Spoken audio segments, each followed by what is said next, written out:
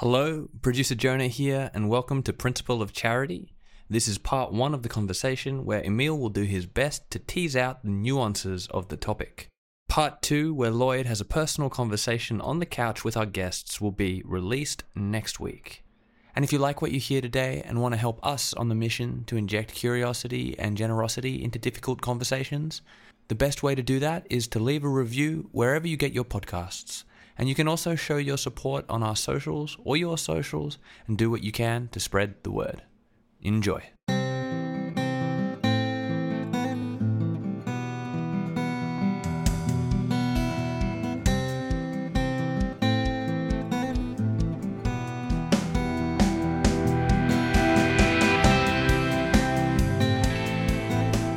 Welcome to Principle of Charity. I'm Lloyd Vogelman and I'm here with my cousin and buddy Emil Sherman. We're here to inject some generosity and curiosity back into our conversations. Principle of Charity tells us to seek the truth, not win the fight, and to first put aside our own views and try to understand the other viewpoint before we instinctively reject it. Our Principle of Charity personal challenge today is about fear of conflict. We often talk about challenging conversations and productive conflict in this podcast. And this week I was dealing with the CEO and his executive team. And a key symptom that emerged was their fear of conflict. Conflict is productive when people challenge and improve one another's ideas. Good challenge and conflict avoids personal attacks and focuses on issues that are getting in the way of objectives. But when there is a fear of conflict, what you will find is people or team members being nice to everyone and holding back on their points of view. And so the team's marketplace of ideas is limited and awkward truths are not dealt with. And so this week, the personal challenge goes out to leaders. How easy are you making for conflict to emerge in your team culture?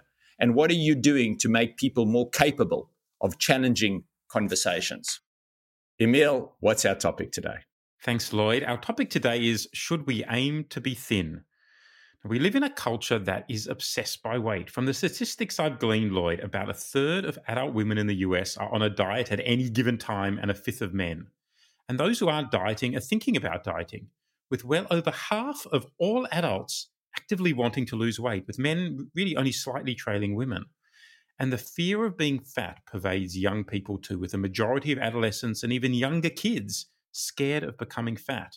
To feed that fear or to help people manage their weight, depending on the way one looks at things, there's a global weight loss and management industry that's expected to surpass $400 billion US by 2030. So what's going on here? Why is there a near pervasive belief that it's good to be thin and bad to be fat?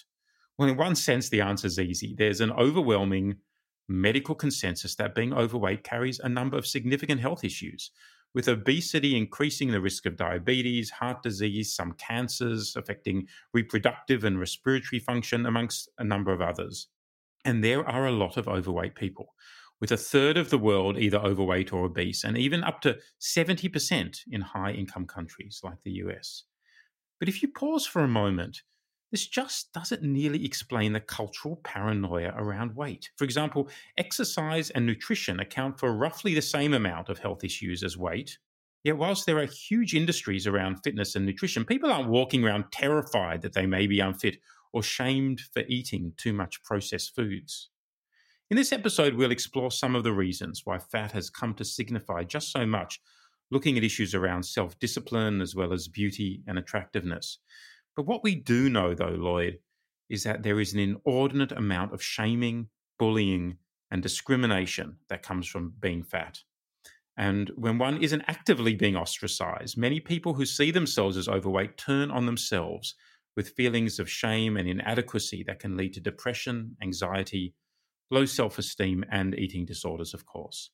What's interesting is that in the last decade or so, a number of challenges to the dominant narrative around fat have come to the fore, with movements like Health at Every Size, which say that one can be fat but still healthy, and want doctors to focus on biomarkers like blood pressure and cholesterol levels, not on a person's weight. There's also a growing understanding of how incredibly difficult it actually is to lose weight and to keep it off, with 95% of all dieters regaining their lost weight within 1 to 5 years. And there's an understanding of the significant genetic factors that influence weight too, and of course, a deep appreciation for the socio-economic factors that contribute to weight. The most extreme challenge to the fat narrative, however, comes from the fat activist movement, which not only challenges the medical consensus around fat, but sees fat as discrimination, as akin to other forms of discrimination like racism and sexism. And it wants fat to be not just accepted, but celebrated in the way we encourage pride in gender, race, and sexual identity.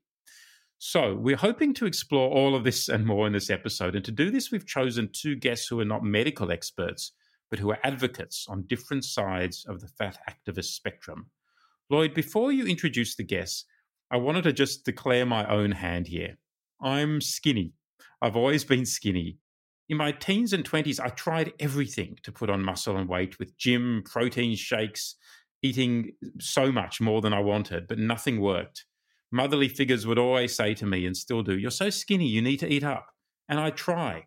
And I've since made peace with my body, but in a weird inverse way, I've had a sense of just how hardwired we can be to certain weight. And finally, I should add that the reason I've used the word fat rather than overweight is that it's the most accepted term these days, on the progressive side at least, with overweight implying that one's not normal. So with all that said, Lloyd, who do we have to help us through this topic?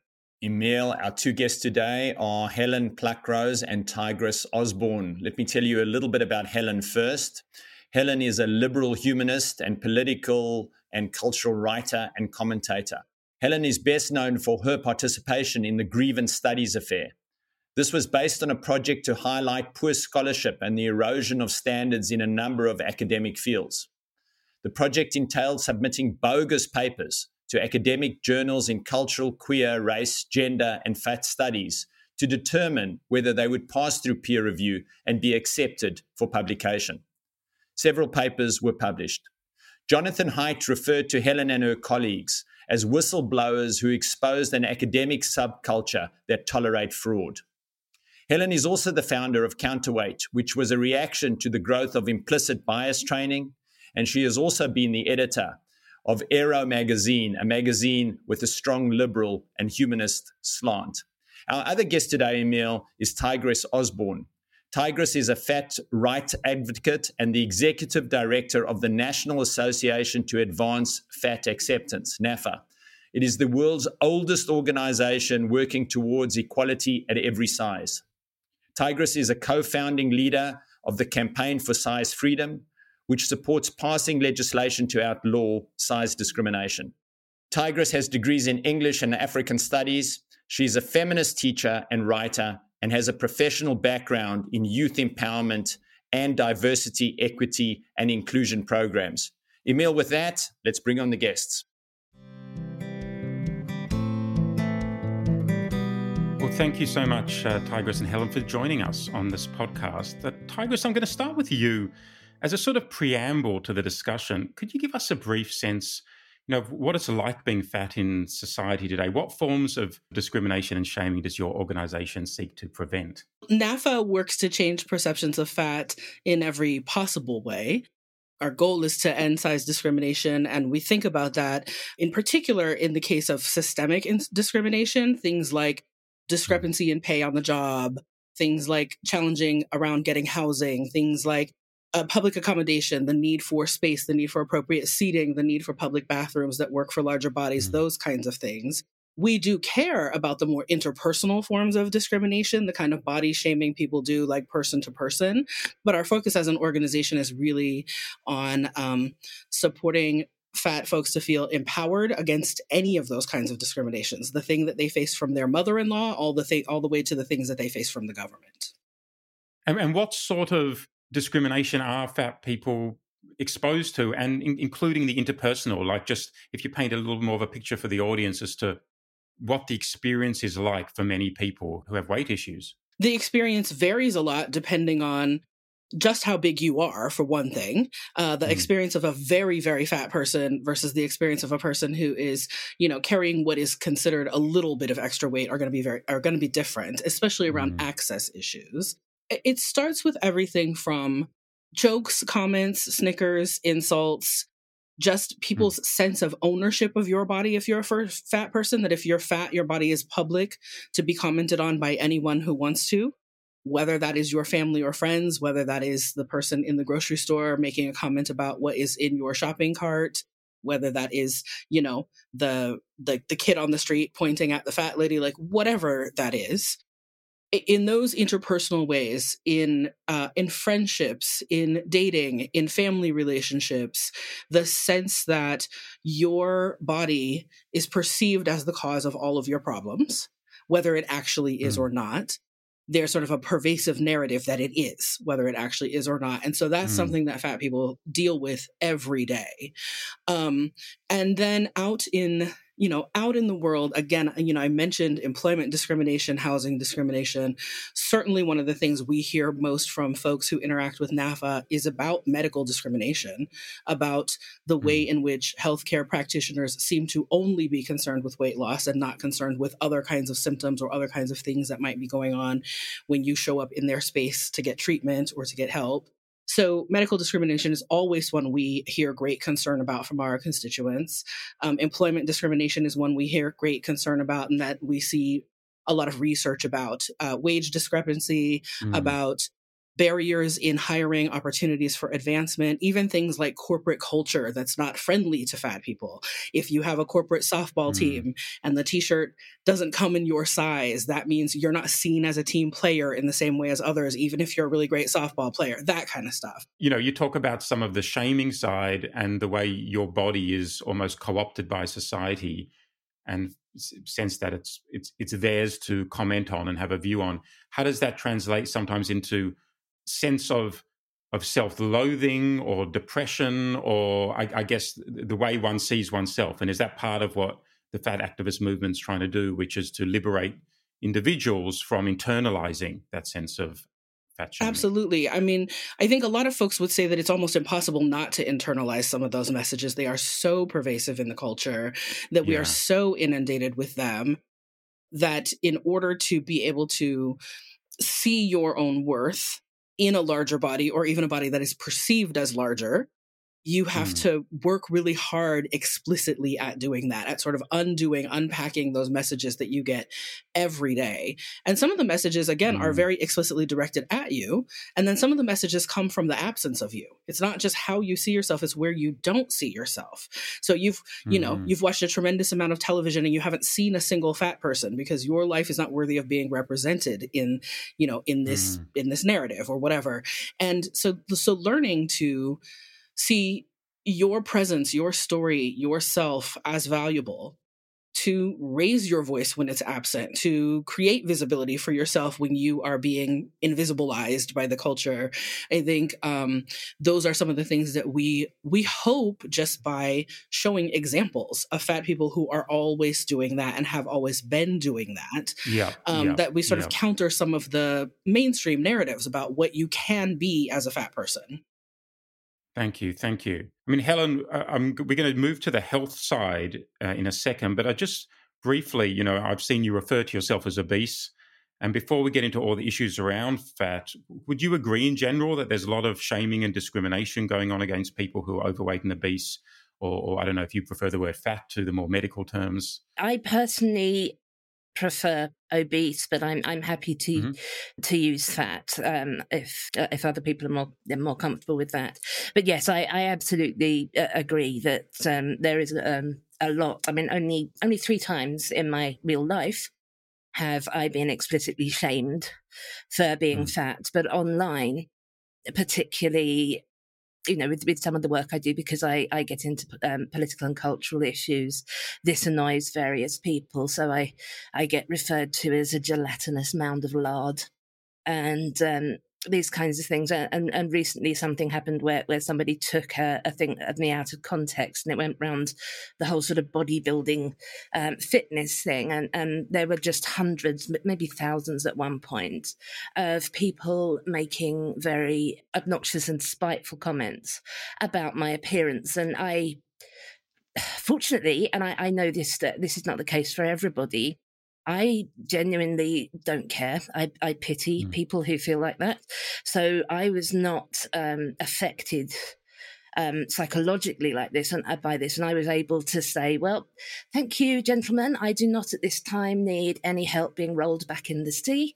And I do not want to have sex with any of you either, and kind of move on from that. But that does happen. And Tigris is quite correct. There's plenty of evidence to show that shaming fat people, drawing attention to their weight, being unkind, does not help at all with weight loss. It makes people feel isolated, alienated. They may feel less like going out. They may feel less like doing things. They may comfort eat. It is the opposite of helpful.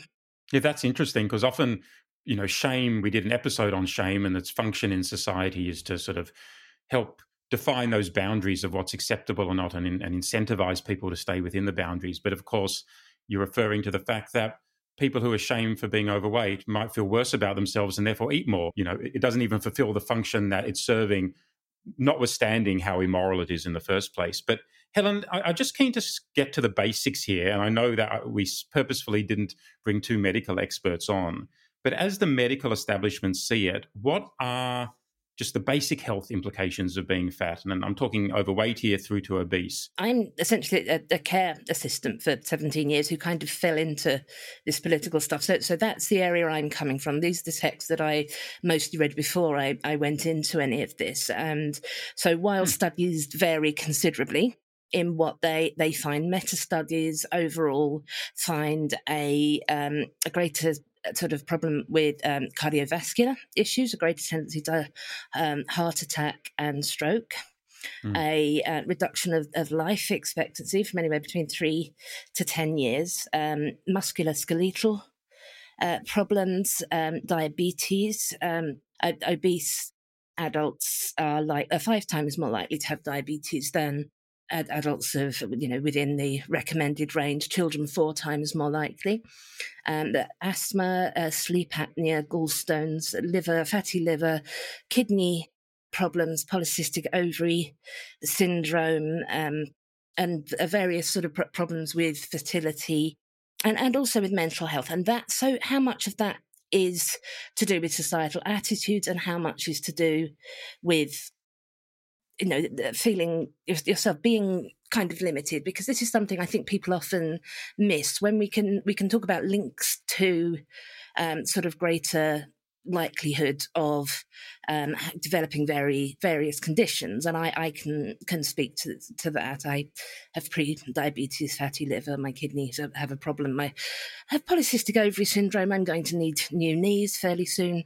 Gastric reflux, a lot of those things which I have when I am fat, which I don't have when I'm not fat. So those are the things. But just actually being this size, I am what in the medical thing would be considered extra morbidly obese. My BMI is over 50. In the sort of discourse amongst sort of fat body positivity, I am a super fat, and just trying to move around. So trying to realize I'm double the weight that I am accustomed to being, which is also the weight that I'm sort of recommended to be. So everything I do is like doing it with another person on my back. It's just I try and get this through to slim people who, well, recently when I was in hospital for problems related to this, I was using a boxing thing and a rowing machine. They're saying, "Well, do I just walk? Do gentle exercise, just walk." I was like, it's much, much easier for me to use a rowing machine, a boxing thing, than walking. You imagine walking a mile carrying somebody of your own weight on your back, and then see how difficult that is. If you can't reach your own toes, for example, and you don't bend in the middle. So these are the kind, and it's just very uncomfortable. Yeah. My son asked me to carry him up the stairs yesterday. He's 13, and I refused because it was too heavy. So I can only imagine. Tigris, just from the fat activist point of view, because I know there have been a number of challenges thrown at the conventional medical wisdom and science around the correlations with a whole range of medical conditions that Helen mentioned. Mm-hmm. What are these challenges that have been thrown at the mainstream medical view? I think one of the challenges we throw most often is that most people in looking at medical information do not seem to understand the difference between correlation and causation. everything that we just heard from Helen as things that correlate with fat, or things where fat people seem to be at higher risk. We actually often do not know what causes the correlation.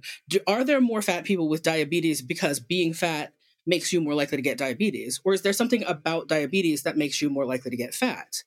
And you can kind of look at that in a lot of the medical areas.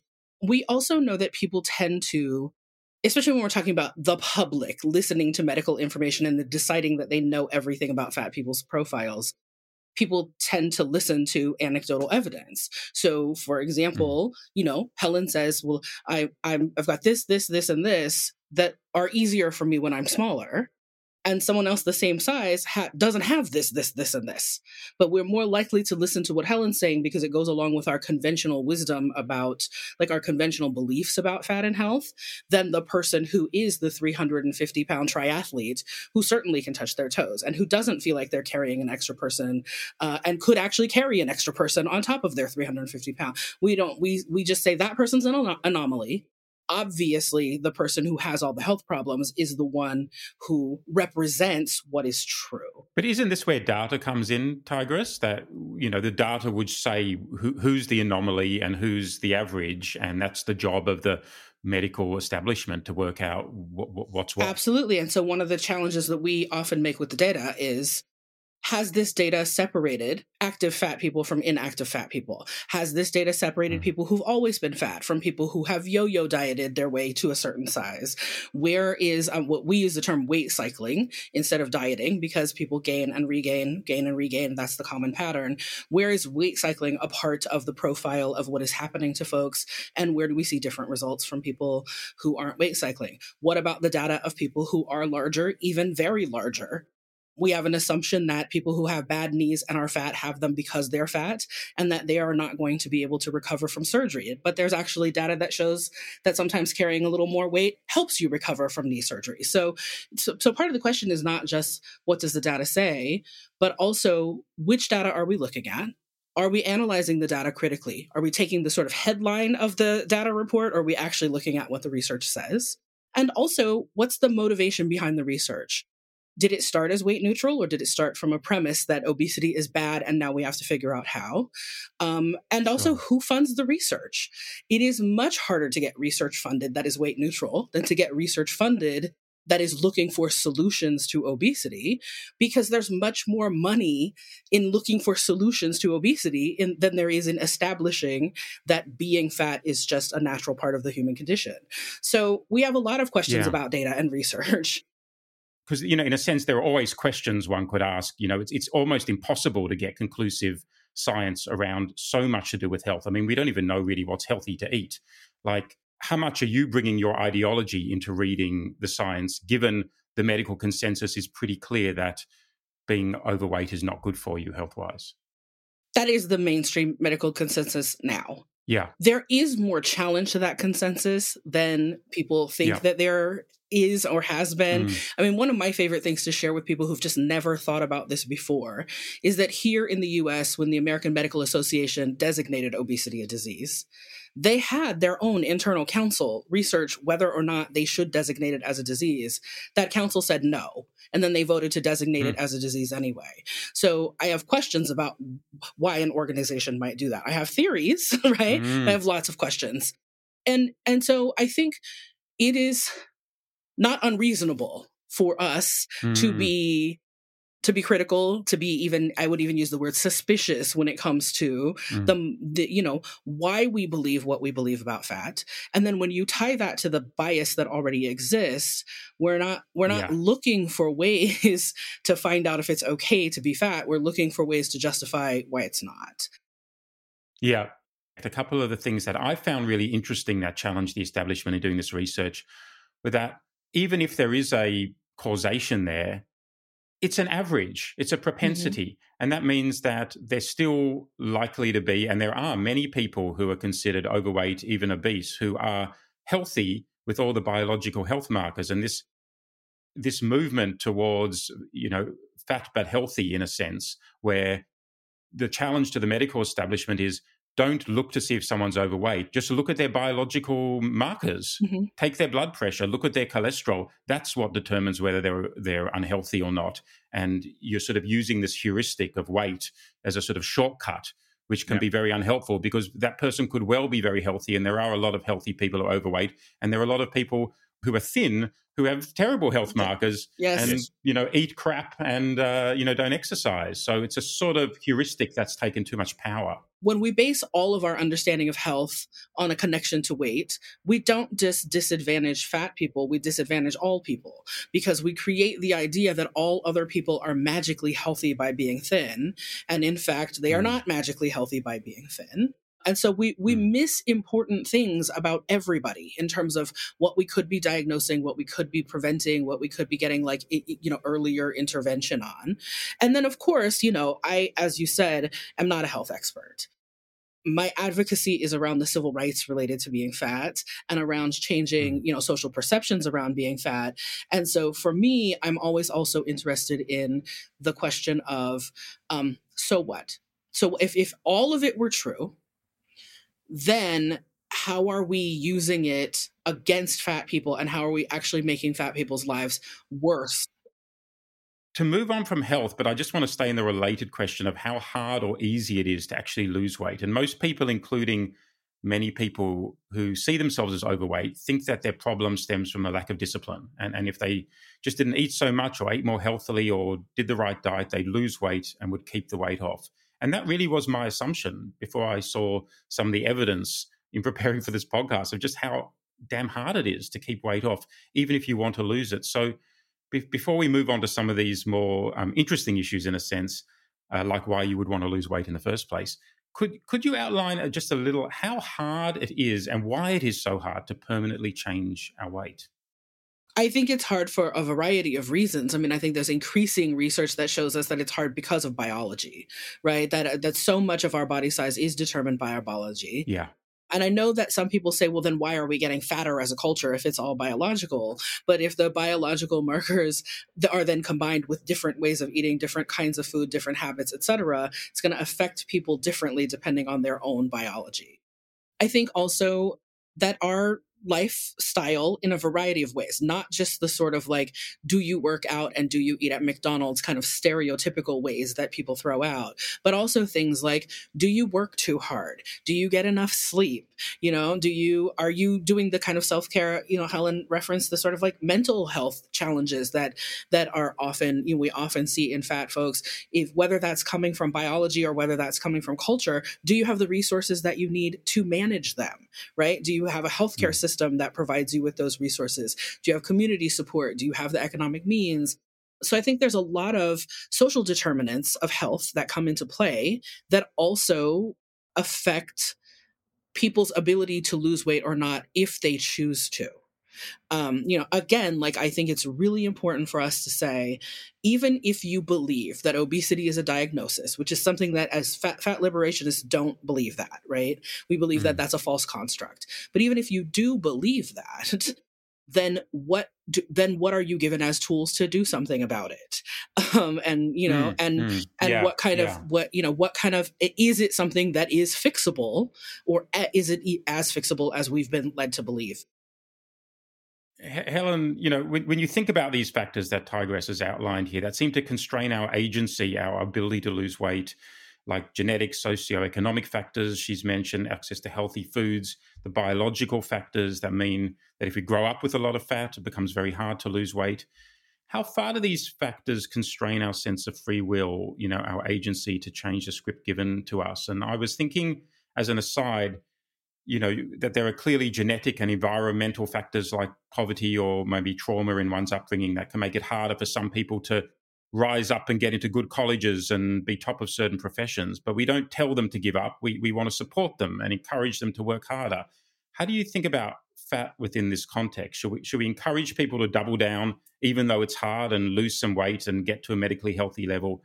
Or do we use it as a constraint to suggest that, one shouldn't try because there are too many factors preventing it?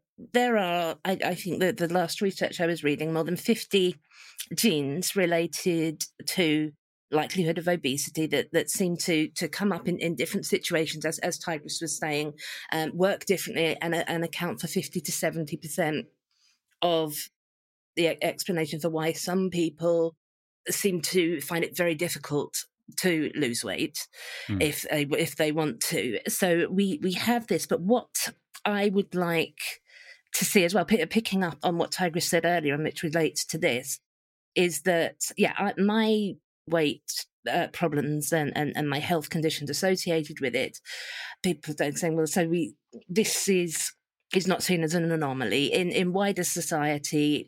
These health problems, they're associated with it, and a lot of fat activists and the body positivity movement want to point out that this doesn't affect everybody, and they will often sort of show us, a fat gymnast, a fat marathon runner, all these amazing fat people doing wonderful things. I mean, last March, I was at a fitness boot camp, walking miles and miles, and I describe myself as fat but fit. So this does happen. But what I think it feels like to many people who could do with fat activism is putting in front of us a super fat marathon runner is a bit like getting out Barack Obama and saying, okay, now racism is gone.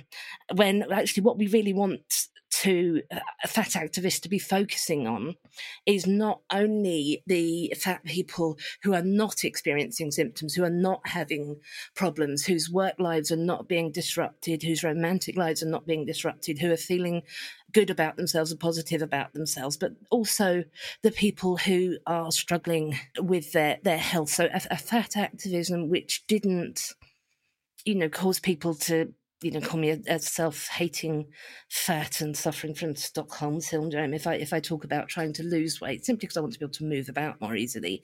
That is what I'd like to see. But can you lose weight, Helen? Can people lose weight? Or is it a sort of myth that keeps people feeling ashamed of the weight that they are? I philosophically don't believe in free will. So I don't think that it's a choice. If you are somebody who is hungry a hell of a lot of the time, I don't think you can choose not to be. I don't think everybody can choose. I have a couple of friends who are hungry all the time, and they manage somehow to just be really disciplined. One of them described it as a ravening beast, but I don't think that's a choice. I think that for a lot of people living with the acceptance that if you eat enough not to be starvingly hungry, you're going to be heavily overweight is a reality. And then we need to treat people as an individual.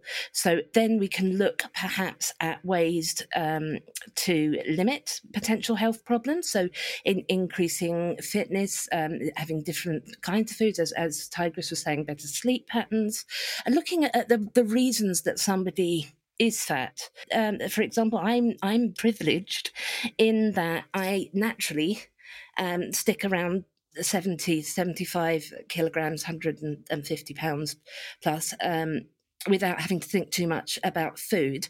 But I'm epileptic. I have a neurological condition. I'm epileptic and I have cerebrovascular accident. So anti-epileptic medication makes me double my weight immediately. I come off it, it goes away again. So this, for me, the problem is, quite simple. For other people, it's not that simple.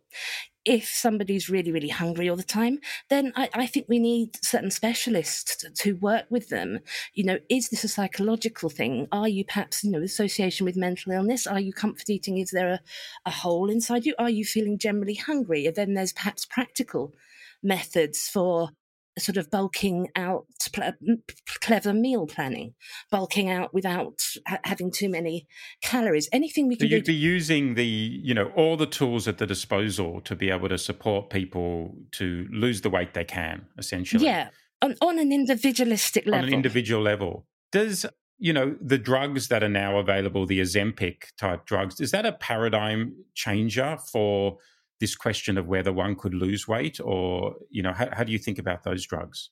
I feel positively about them. I took it for a couple of months, but unfortunately it conflicted with other medication.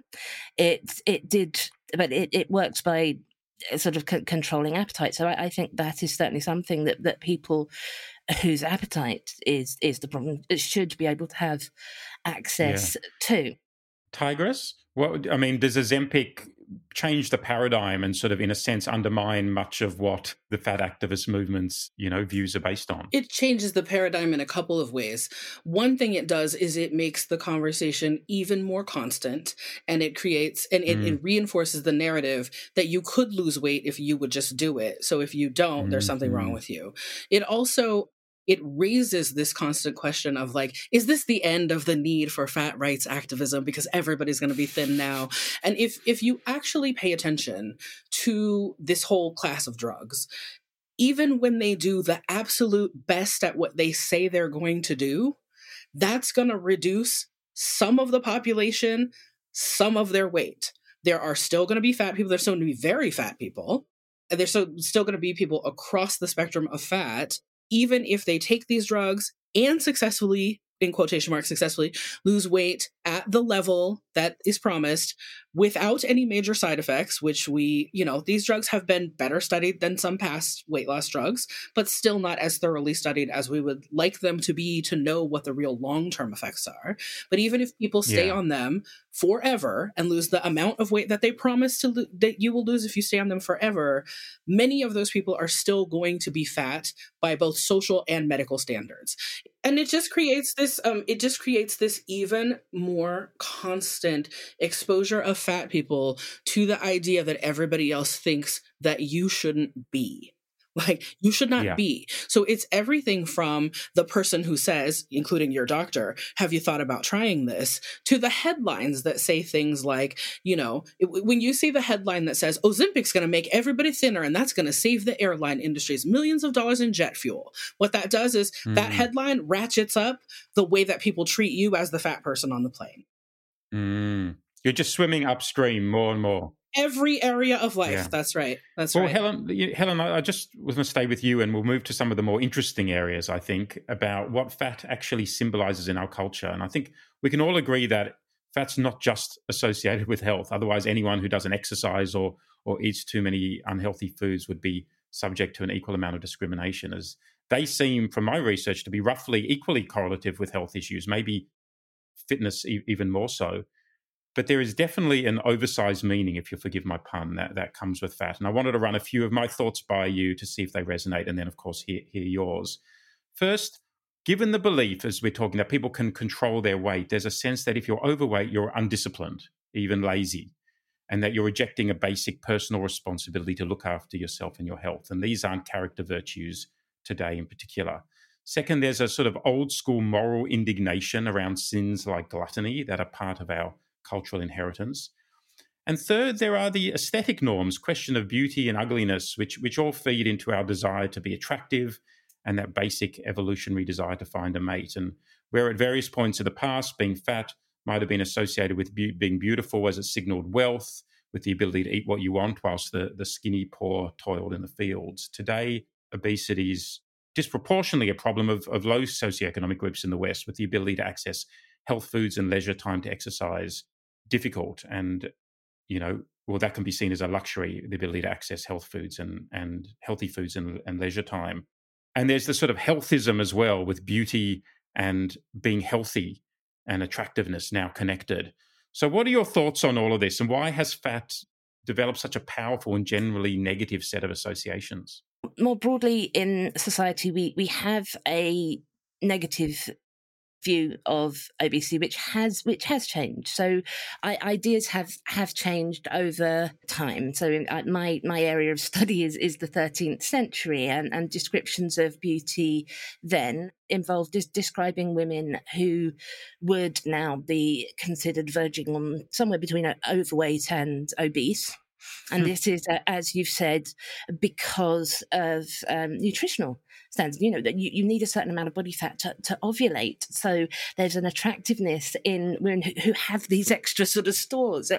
And so we have this, but I think it's very, very important to distinguish, to set out that there is absolutely no moral obligation to be thin, even if being slim were to make all of your health problems disappear and completely rule out any possibility of heart attack, diabetes, or anything else. You do not owe anybody else any obligation to be healthy, to be thin. So when we say, should we aim to be thin, then the answer to that is no. I am quite neoliberal on this. My choice. This is my choice feminism, which is, if you make that decision for yourself, then nobody else has the right to tell you not to. The other meaning of should, though, where we often use should, is when there is a goal that we have. So if I want to achieve certain things, should I lose weight in order for that to happen, then yes, I should. If there are sort of health risks I want to lower, I should. Should you do it to be more attractive, if your aim is to be more attractive? Or is that the problem that one needs to solve in the first place, the link between attractiveness and weight? I mean, more recent studies that I've been looking at in relation to women in particular is that weight doesn't make a huge difference. So prettiness of face was the thing that men most often described as an attractive feature, and so a woman who is a size 18 or a size 10 are all could be considered quite beautiful by a range of men. This changes when people are very, very thin or very, very fat.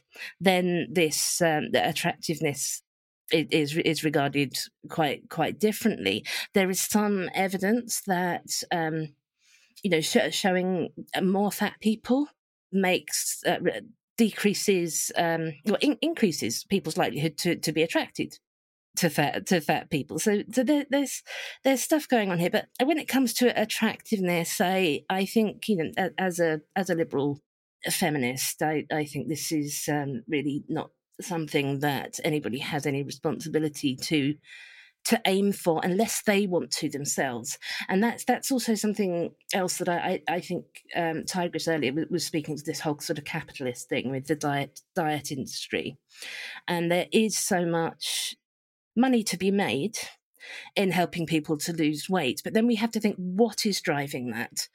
And I think asking fat people, why do you want to lose weight? Actually understanding why they are sort of driving this industry, making it profitable. Is it because of a social stigma? Is it because of feelings of self-loathing that are culturally constructed? Or are you uncomfortable? Well, what would you say, Tigris? I've got some questions about moving to the fat activist side, but if you want to briefly sort of just respond to what you think the reasons are. If you were going to ask and really survey people, why do they want to lose weight? What are they going to say? I think people are going to say that they want to be healthy because they think that's what they're supposed to say. And often people who really, it is purely aesthetic. I think I would be more attractive if I were this size.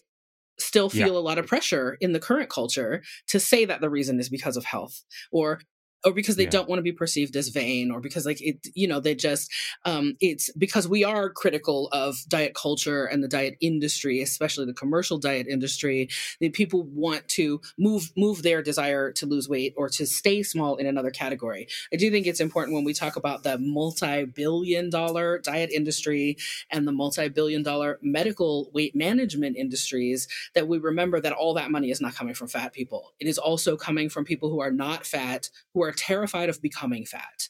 And some of that is about personal self-esteem and feelings of wanting to be attractive to others and stuff. And some of it is also about not wanting to be treated in the culture the way fat people are treated in the culture. So if we have social change, if we agitate and advocate for social change that makes the world better for fat people, then the question of body autonomy and whether you choose to lose weight or not becomes a more real choice. It becomes a more like informed consent choice versus a coerced choice where, if the only way you're going to get paid fairly is by you losing weight, the only way you're going to get, for example, the same price on your health benefits. Here in the US, we have these workplace wellness programs, which often incentivize weight loss to change how much you pay for your health benefits. If losing weight is going to save you thousands of dollars, you have a different motivation to lose weight than if all the bodies were equal in that regard, and then it's only up to sort of like your personal feelings about your body. We don't have these feelings in a vacuum. We have them in a culture that has a lot of systemic disadvantage for fat people and a lot of sociocultural disadvantage for fat people. There's always a tension, isn't there, between not wanting ideology to swamp, what individuals think, and we have to honor what individuals think and what they want. At the same time, we have to recognize that what individuals think is influenced by a whole range of factors, capitalist factors and cultural factors. As hard as it is to change our bodies, like the questions that you were asking us about how hard is it to lose weight, or how hard would it be to keep the weight off if you lost weight, all those questions, as hard as those things are, it often seems like an easier solution than trying to change the entire culture. If you tell me that if I lose 50 pounds, I can be more comfortable at the movie theater, that sounds a lot easier than me trying to get every movie theater in America to change their seats. Well, it seems like both are hard from what I've heard. Changing weight's hard and changing society's hard. Tigris, I want to get into the fat activist movement a little bit more in more detail now, which you're obviously the forefront of. As I understand it, sees fat discrimination as a form of discrimination akin to sexism, racism, homophobia, with all the intersectional links of these social justice movements. And so given that assumption that fat is a sort of unchanging and unchangeable identity in the same way that one is now seen to have a racial identity, it makes sense to want to liberate fat from marginalization and oppression and to celebrate fat as a positive identity, even with a sense of pride. Now, I imagine for many people who are sympathetic to just how hard it is to change one's weight and who would have no hesitation condemning any form of fat shaming or discrimination, there's still a bit of an awkward leap to equating fat with immutable things like the color of one's skin or sexual preference. And then there's, of course, the concern that whilst we don't want to discriminate against fat, we also don't want ideology to cloud scientific consensus and to actively discourage people, even shaming them potentially, from trying to lose weight where they can, given the health concerns. Is there a way to advocate for and protect fat people without going that extra step and seeing fat as an immutable trait that should be celebrated? We don't actually say that fat is an immutable trait. At least at NAAFA, we don't say that. We say that fat occurs as a natural part of human body diversity, but we don't actually say it's immutable. That is an argument that has often been made by fat activists. But for me, and in my leadership at NAAFA, I actually don't care whether fat is mutable or not. Fat people deserve civil rights, whether we can or have to be fat or not, right? Like fat, thin, whatever. And when we argue for these civil rights under the law in the US, we talk about weight, height, and any combination of those things. And we actually care about all the directions of that. It's just that our work focuses on the fat people because that's who we advocate for, right? But we don't want people's body size to be the determining factor in whether they're treated equitably in the society. And it's not true that it's only immutable characteristics where we offer those kinds of protections. We offer that kind of protection about religion, and people can change their religious status. We offer that kind of protection about pregnancy, and people are not pregnant all the time or make choices about being pregnant or not. Like, there are other ways that we protect civil rights in addition to those immutable categories. And so I think there's a lot to question about the mutability of fat. And I also think that if I were the absolute stereotype that the trolls say, that I just sat on my couch eating McDonald's all day, when it's time for me to go to work, I deserve to be paid fairly at my job. If I can do the job, I deserve to be paid fairly. The end, right? And so I think we can advocate for fat people regardless of why those people are fat.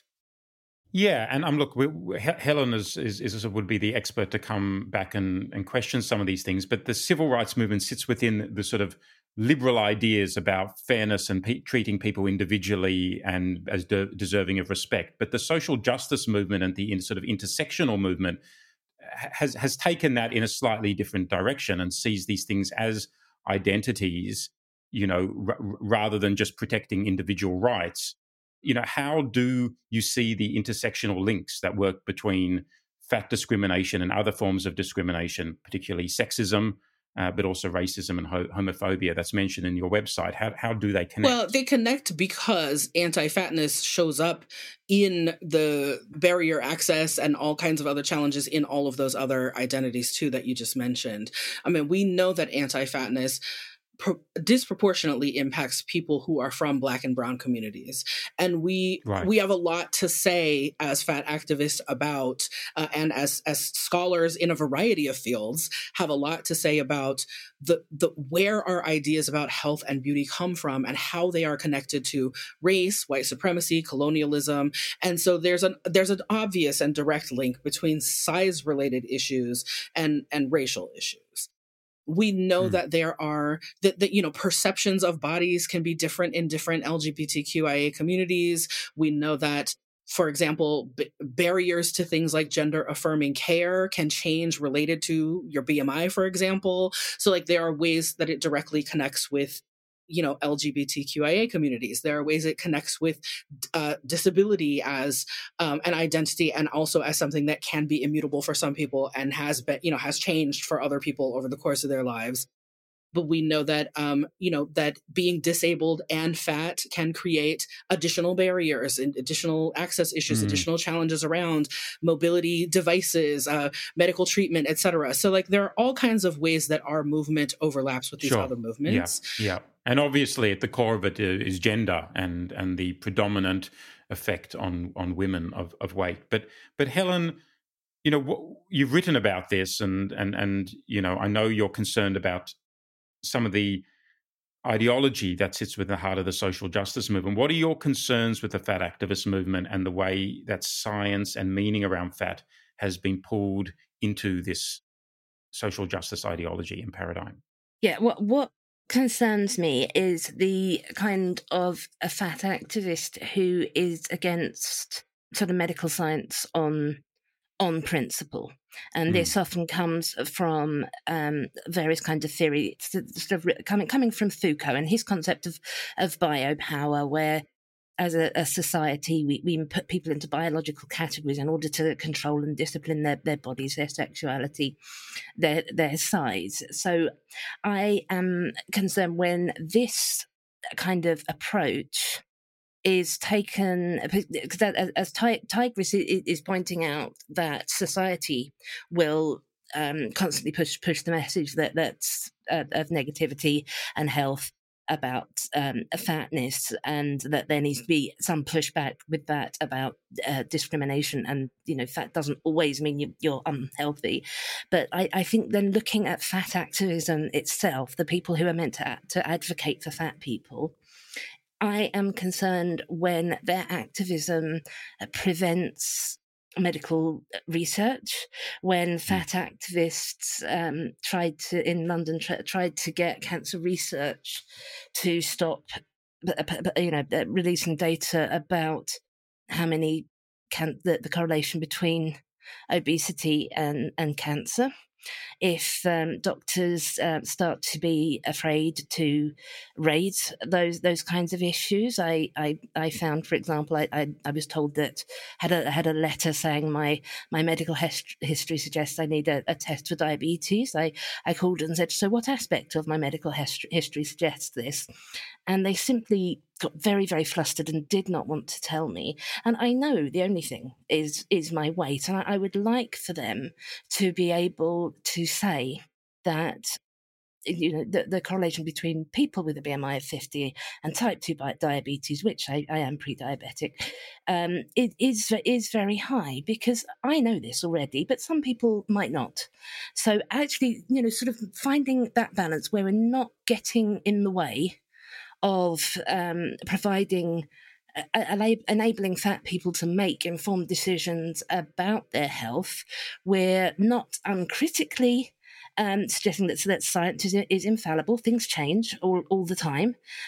Different studies find different things, and that's part of the good thing about science is that it tries to falsify itself. So, yeah, we can work on making sure that scientific studies are asking the right questions, but that getting in the way of healthcare. So you think actually you're intimating, Helen, that there's amongst healthcare professionals as well, there's a fear of talking about the science as they understand it because it might be seen as fat shaming.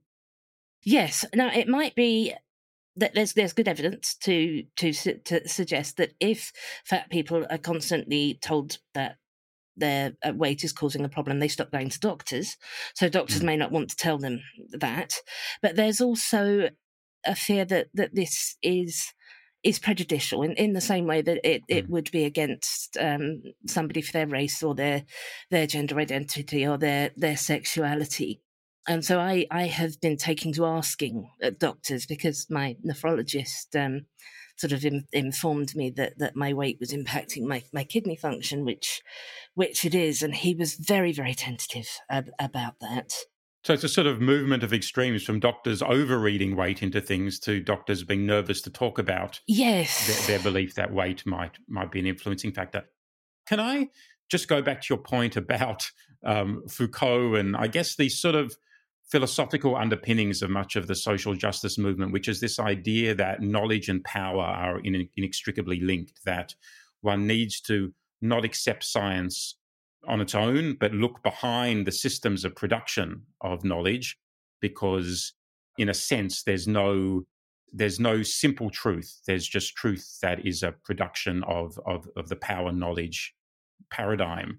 And this, this has been a massive challenge to the liberal view that there is a truth that's out there, that we need to take new scientific principles to get us closer, that science is never perfect, but it's constantly challenging itself, but we're moving in a certain direction, there's a goalpost. How does this relate to fat activism? And I know you've sort of written about this in your book. Oh yes, it's a wonderful book on dietetics, which suggests that instead of medical science, we unlock the knowledge of fat people using poetry.